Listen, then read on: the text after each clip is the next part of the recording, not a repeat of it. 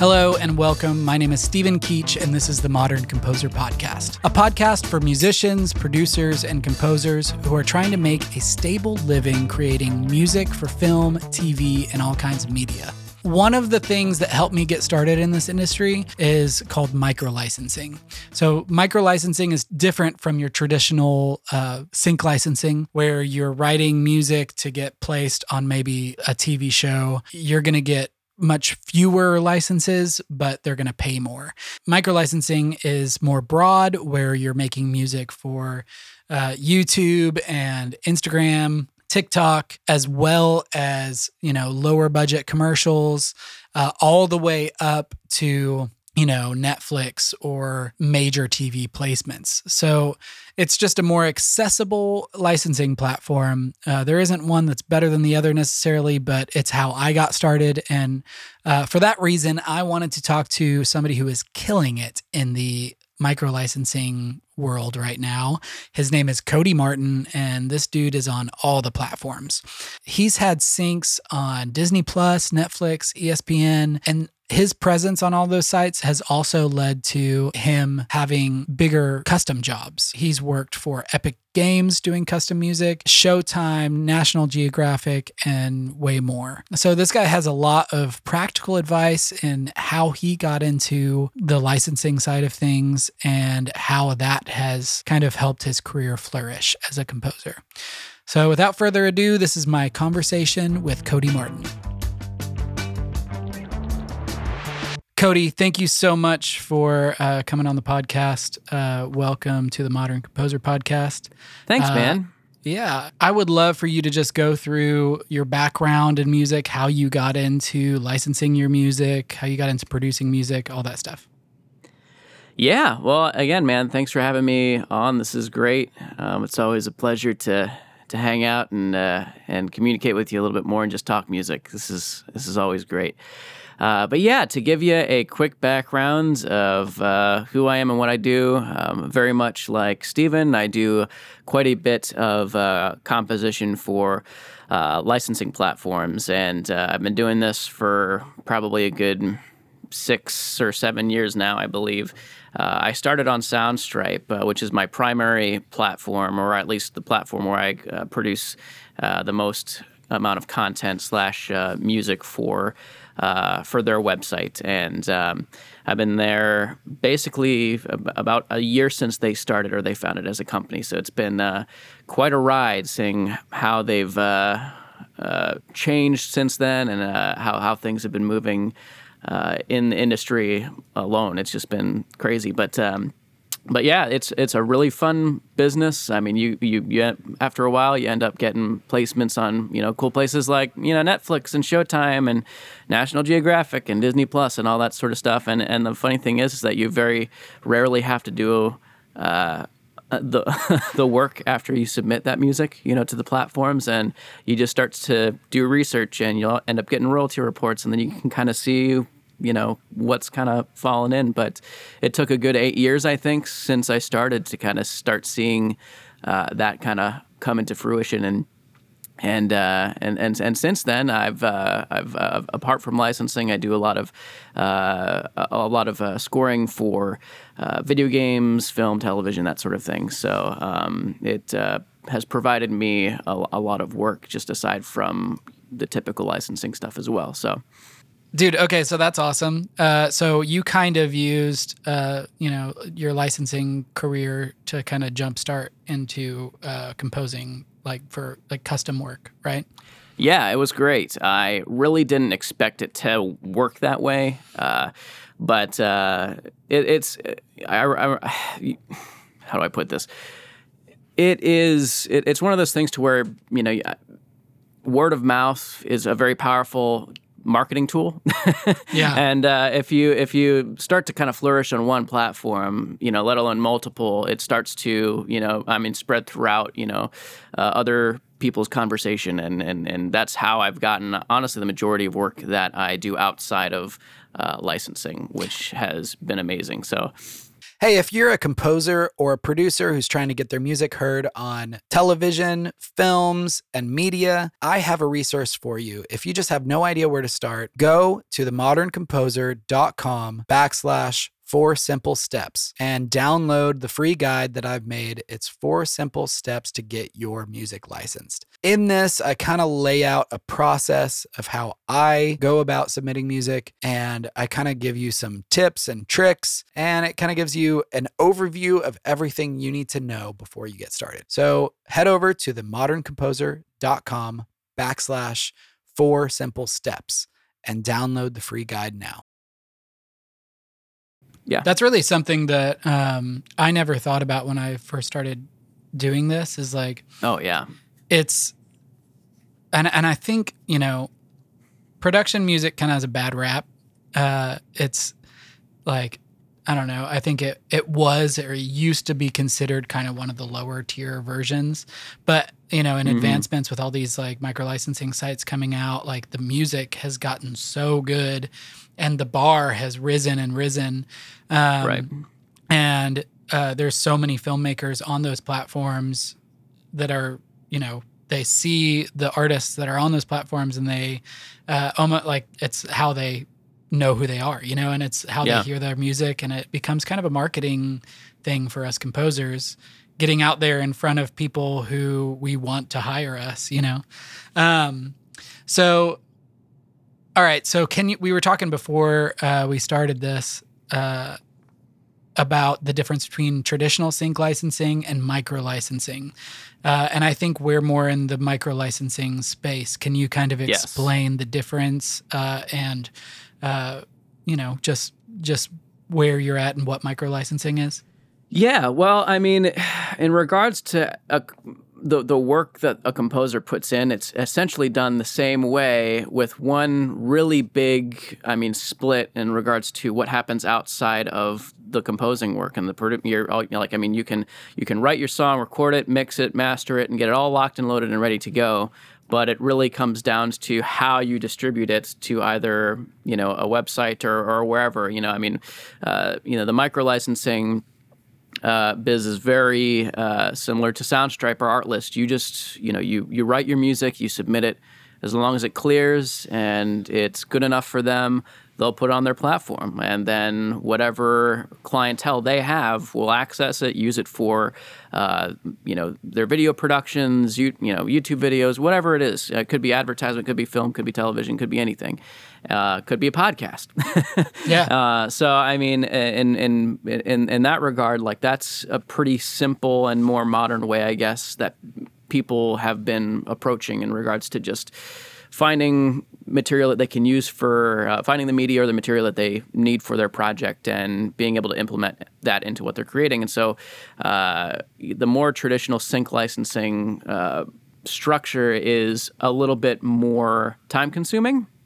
And it can be very worth it depending on who you're connected with, who you have an in with, and but you're never guaranteed anyone to use it. It really comes down to whether or not the client that is looking for a specific type of work. It depends on what they choose. You might be in competition with 15 or 20 other composers that are writing the exact same type of music that you are, that are submitting a similar style, instrumentation, arrangement, the whole shebang. In most cases, the submissions that you end up putting toward a production company, it can get really competitive really quick, and you're never guaranteed to make money, but when you do, you normally make a lot really quick. So there's a buddy of mine who lives in California. His name's Alex Hitchens, and he does a lot of sync licensing work for Nike and a lot of big brand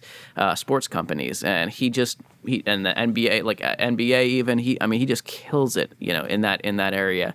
But that's another thing that he does, is that he writes a lot of music that never even makes it up, on the platform. And if it does, it's normally way down the line when he knows that he's never going to be using it anymore. And And I've kind of told them a couple times, like, well, if you don't have any music, that if you have music just sitting around that's doing absolutely nothing, you should be, finding a way to make money off of the stuff that, whatever company didn't pick out. Because I'm sure there'd be other clients out there, other people that would want to actually use that. So for me, that's kind of how I work, even in terms of scoring for a film or for a game or show or whatever. Whatever they don't like and they don't want in their show, I'll, in most cases, just repurpose that and move it to, a platform like Artlist or Soundstripe or, some other area of micro licensing that gives me an opportunity to still make money off of the time that I put into the work from the get-go, if that makes any sense. Totally. So. I just got my biggest placement probably from a cue for a documentary that got rejected. Wow. Yeah. Yeah. And it was, I loved the piece and I kind of reworked it because you kind of have to rework things in the structure for micro licensing. Like, not everything is going to be appealing for micro licensing, but I reworked it a little bit and put it up on Soundstripe, and it ended up in, a feature film that, was killing it at the box office. So, dude, that's so great. I don't even think I've heard of this. Like, what film was this? Out of curiosity? It was Jesus Revolution. Get out of here! Oh yeah, man, yeah. And it ended up being used twice, and they used 2 of my songs, and one of them they used twice, and that was the one that was a rejected cue. So like, you never know where your music is going to end up. You just kind of have to. You got to put it somewhere, And so like one of the biggest differences I think between sync licensing and micro licensing would be sync licensing, you're going to sell fewer licenses, you're going to land fewer placements, but the ones that you land are going to be bigger most likely, and you're going to get bigger residuals from those placements. And then micro licensing is kind of making your music available to anyone who needs music for their media. So like, like you said, podcasts, wedding videos, commercials, sometimes movies, because I think a lot of these, production houses are using the micro licensing libraries as temp tracks because that makes it easier. And then sometimes they stay, which is exactly what happened in my case. Like they temped the scene with my song and they liked it enough to where it stayed in the film. There's definitely 2 different ways you can kind of go about it. And it's really up to you how you want to do that. But one thing that I wanted to talk about, so like last year I was just going through just like refreshing my memory of all the micro licensing sites that I could find. And you were in like the top tracks in every single one of them. Or like so many of them. Like there were, I feel like it was easier to count the ones that you weren't on. And I would love to talk about it. You said you got your start at Soundstripe and started doing that there. When did you start submitting to other libraries? What was that process like? Did you get many no's? What was that process like? It's, it honestly, like, I mean, the best thing that I can tell anybody who wants to kind of get into this sort of work is that, be willing and able to, apply and get rejected multiple times before finally getting it in, because, it really is a gamble every single time, because, certain, like whatever time of year you apply, they might be looking for something completely different, and you just never really know. You might be sending really, really great music, but they just might not have a need for it in their catalog. And so even though your stuff might still be, good enough to kind of hit, the threshold of quality that they need, they just might not need that type of music right off the bat. So what I ended up doing was at the time I was just working with Soundstripe and wasn't doing any other work, but I wanted to start getting into other platforms. I'm telling you, dude, I've been trying to get into Music Bed for 5 years now. And it's I think funny everybody because, has. and it's funny. Like, I mean, everybody, like, they've essentially closed off their catalog unless they reach out to you personally and say, hey, we really want some of this music as a part of our catalog. That's really the only way you're getting in at this point. Yeah. And so they've really narrowed. They've built up their walls, man. Like it's nuts.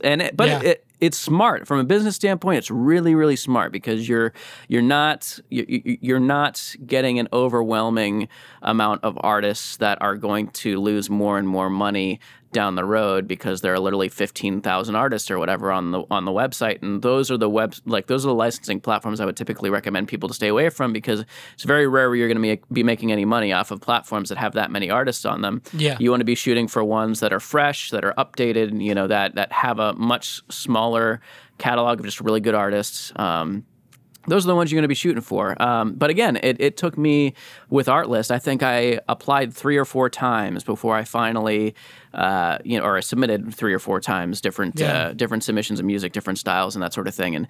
And finally, they took the bait, and I ended up, starting that off as well. But I mean, even now, like Soundstripe is probably still my favorite, and still is in most. And I guess in my opinion, considered the most well-off platform to be on. Artlist would be a close second, but they as a company have also made a lot of changes, and it's just been harder to be as efficient with with the work that you're creating and with the music. And so finding platforms more along the lines closer to Soundstripe would be great. Musicvine is also a really great platform to be on. But those 3 were really my top 3, and everywhere else that I did submit material to either was a full buyout scenario or it was just kind of a temporary sort of thing. And you'll have to, in most cases, you might get a deal like that as well. And if you do get a deal like that and they just want you on temporarily, the best thing I can say is write as well as you possibly can, create something amazing that's going to make them remember, oh, you know what, this guy's so good, we might actually want him on here permanently, Yeah. And but again, I mean, if they're not paying you what your music's worth, then be careful on how much you decide to give to them, if that makes any sense. So yeah, totally. You just talked about how you want to make the best music so that you stand out on the platform. This industry has gotten, since we came into it, it's gotten completely oversaturated. There are many artists. The quality has gotten crazy good. Like I remember when I started at Soundstripe, years and years ago, it was like I mean, it was like, you really don't have to make it sound good. You just kind of put something out. It's just, you just put it out. It's fine. Right. And just slowly it just got better and better and better. And when I went on staff, it was like, oh wow, yeah, we're making actual music. This is this is not you're just throwing together a track and putting it out there. You have to really be intentional with what you're doing, or else you're not going to stand out. So what are some of the things that you do to stand out on platforms? Like, do you use certain structures, or do you go and do your research? What are some things that you do? Well, man, this is either gonna kill my reputation or somehow inspire people. So I'm hoping I'm hoping the latter. But well, I think we can say right now that there's artistic songwriting, right? There is where you're putting your all and your passion into it, and then there's writing for stuff like this. It's a totally different art form. Essentially, it really is. Yeah, where you're trying to guess what someone else needs, as opposed to writing everything from your heart necessarily. It's you're guessing what people need. It really is very different. I mean, composing music for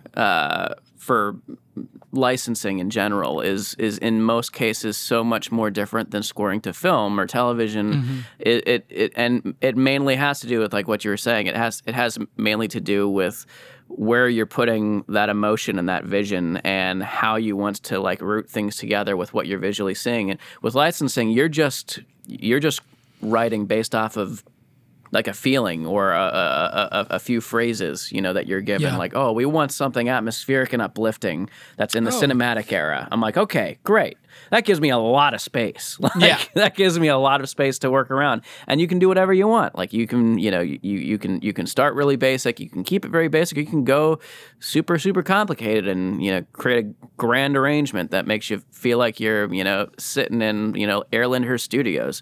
So Yep. when you're in a position to where you have a lot of control over the type of music that you create, in the licensing I guess game, it's very easy to create material without running into a wall, but again, I guess, man, like the whole world is different when you're in film score. It's just it takes a lot more time. You have to really think about what you're doing. There are so many more steps, that you have to be openly active and attentive toward while you're working. With a film or with a show, and with licensing, it's just so much more simple. Yeah. What are some of your strategies for standing out on a platform, or like before you submit? Are you doing research, or like how? Yeah. What is driving your artistic choices? I do it very unorthodox. I don't consider myself the best mixing engineer in the world. I normally let Soundstripe take care of the majority of that, even though I do my best to make improvements, obviously, over time. Still have a lot to learn. The biggest thing that I've, I guess, focused on while in working on licensing material is figuring out, all right, I need to write something for clientele that, will at least communicate, 3 different levels of energy. And I want to be able to separate those into portions that can easily be blended together with.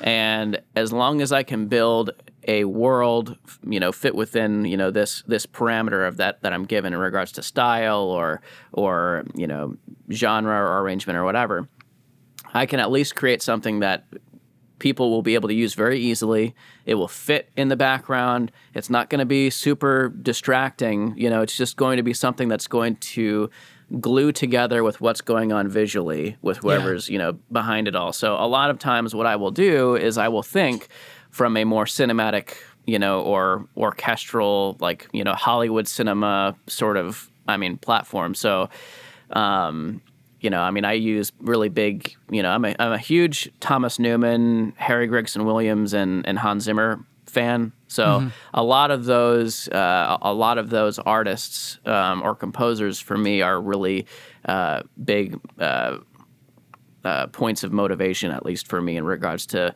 figuring out what type of feeling I'm looking for. And what kind of style. And so I'll do my best to replicate, environments that would sound great in movies that those, composers have scored for. And that's what I want to do, is essentially just create something that not necessarily no one's really going to notice right off of the bat.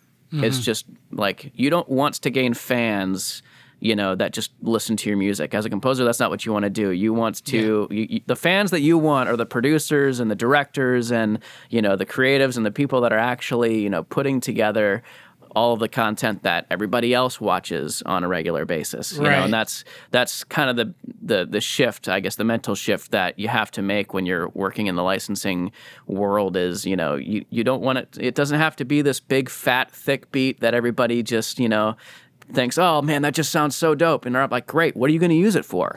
Right. Like, there's like a mental shift where you're like, okay, instead of, because there's a huge difference between making music for a general audience like Spotify, whatever, the like consumer, and making music for editor, because ultimately you need something that an editor is going to drop in and be like, this is perfect. Like, I can move this around. I can loop this section. I need a big rise here. I'll pull this section over here. Cool. Because they're going to chop up your song and you want to make it as easy as possible for them to do that. And I think that there's like a big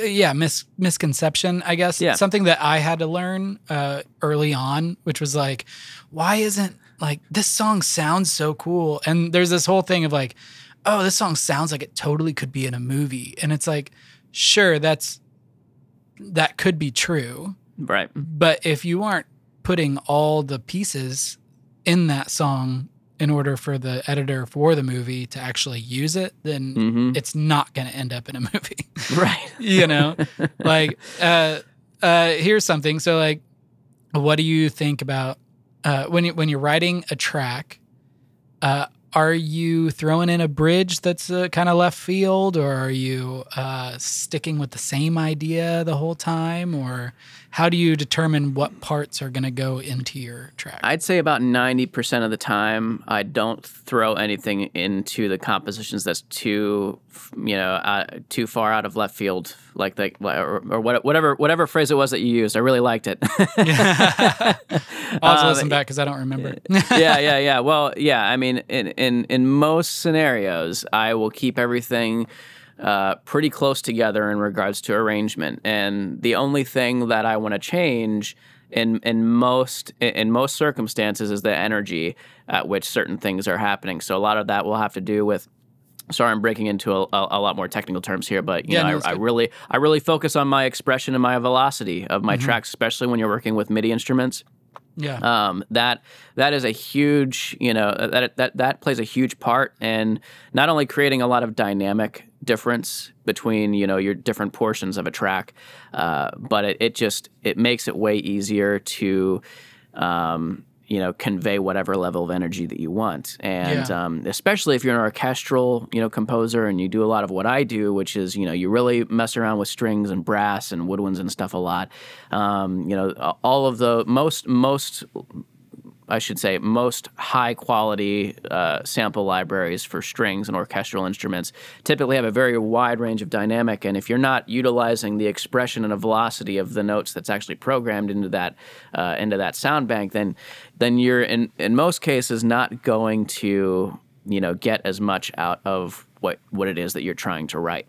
Right. And a lot of that comes through just practice and experience, and getting familiar with those sounds and those instruments and that sort of thing. But in most cases, I would say 90% of the time, you're better off staying in a closer area, at least for licensing music, because people know exactly what the track is, where it's going, and especially if stems are available and a director can get a hold of stems, like they even have more control, and they're even more likely to hop on it for a particular area. Like I've had so many pieces of my music just get synced for documentaries and stuff, because it's just music that just sits really well underneath people talking, and having a conversation about something, and it's something that no one really ever thinks about when they're watching the show.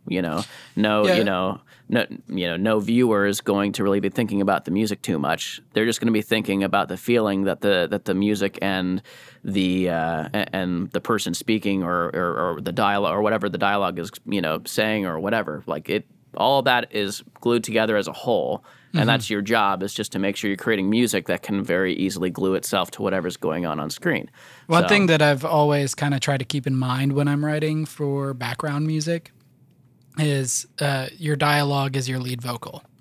So like when you're writing a song, maybe for someone to top line or sing on, you don't want to like write a bunch of stuff that's going to sit right in the middle or right in that vocal range. And you don't want to write a melody that's going to, contradict the vocal.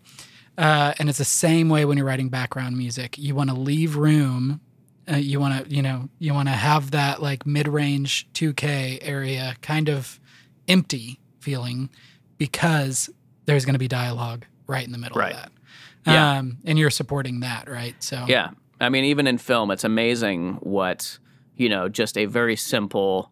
What a very simple arrangement of two instruments can do to a scene when there's something going on, and you don't need much. You just need whatever you have to implement what's going on. And so, I mean, sometimes it makes more sense to keep things simple than to overcomplicate things as well. Like especially for orchestral composers, like the big mistake that I see a lot of orchestral composers make, for licensing at least, is that they try to make it way too complicated.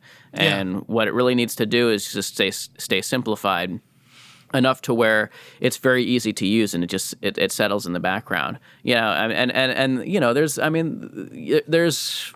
are pros and cons to doing that.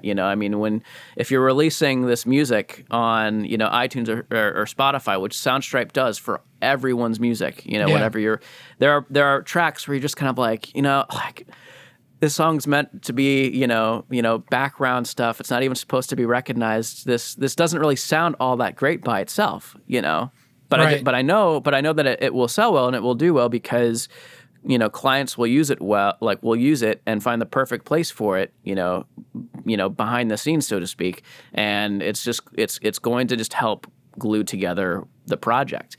But and then when you listen to it by itself. You have some of that stuff end up on like study playlists and stuff too, because it's simple enough to study to. So it's not distracting. It's not distracting. So I mean, that's just another way that we kind of have to make money. Make sure you're playing the whole picture, which is why Soundstripe does that, puts the entire catalog on Spotify. Although it is. Yeah, it can be frustrating sometimes because sometimes I'm like, I didn't really want anybody to hear that, except for whoever needed it for their commercial. Right. But anyway, so all right, just to kind of wrap up here, what advice do you have for anyone who's trying to get into microlicensing libraries right now? How can they stand out? How, what advice do you have? Well, it's funny. I guess I'm gonna bring back something that I heard our friend Micah, the CEO of Soundstripe, say not too long ago. I was listening to your Beautiful Failures podcast. Yeah. And I just a couple days ago listened to the episode that you had Micah on, and he gave out very similar advice. And so I'm going to kind of piggyback off of what he said, because what he said really couldn't be more true. When it comes to composers really wanting to get more involved in micro licensing and getting just into the industry, you need to be willing to do this, even if it means you're never going to make any money doing it. And it needs to be something that you enjoy because it's a part of who you are. This is something that does not, just magically unfold for you overnight. This sort of industry, or making a full-time living doing this, took me almost 8 years. Yeah. And people have to understand that it's like anything else. It's like going to college. You can go to college and get a degree, but if you're not, actively, and consistently pursuing whatever craft that you're pursuing, that degree is not going to mean a damn thing. Right. And so, for me, it took 8 years, and I put a lot of time and effort into it. For some people, depending on what type of music they want to pursue, what music they're into, that could vary. It could be sooner, it could be later, but they need to be willing to put the time and effort into just learning the craft, getting ahead of where you think technology is going. Honestly, that was half of the reason why I'm actually making a living doing it, because I wanted to build a studio and a